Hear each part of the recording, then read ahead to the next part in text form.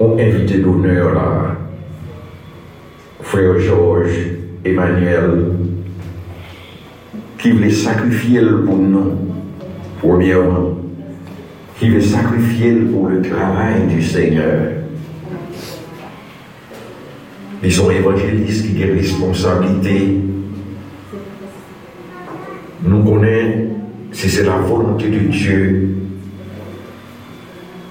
nous avons dit non seulement ils pas neutre dans le travail pour Dieu, elle a toujours là sur côté nous pour le ballon de ses épaules.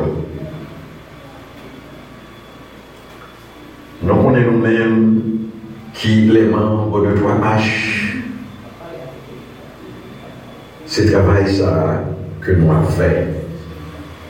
Mais comme nous sommes des frères dans le même champ, il est toujours bon pour nous mettre nous ensemble